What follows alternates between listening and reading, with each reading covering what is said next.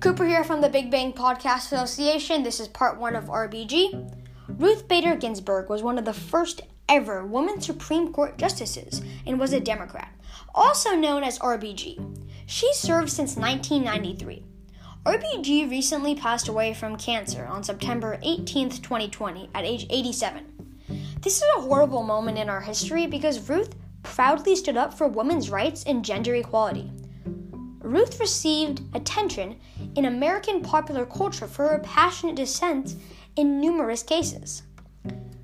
She even earned her bachelor's degree at Cornell University and later attended Harvard Law School. This was a big deal back then for a woman to attend these amazing schools. Later on, President Bill Clinton nominated Ruth as an Associate Justice for the Supreme Court on June 22, 1993, to fill the seat vacated by retiring Justice Byron White. Ruth has done so much for everybody, so I just wanted to let you guys know how big of an impact she has made. Thank you for listening. Remember to listen to part 2.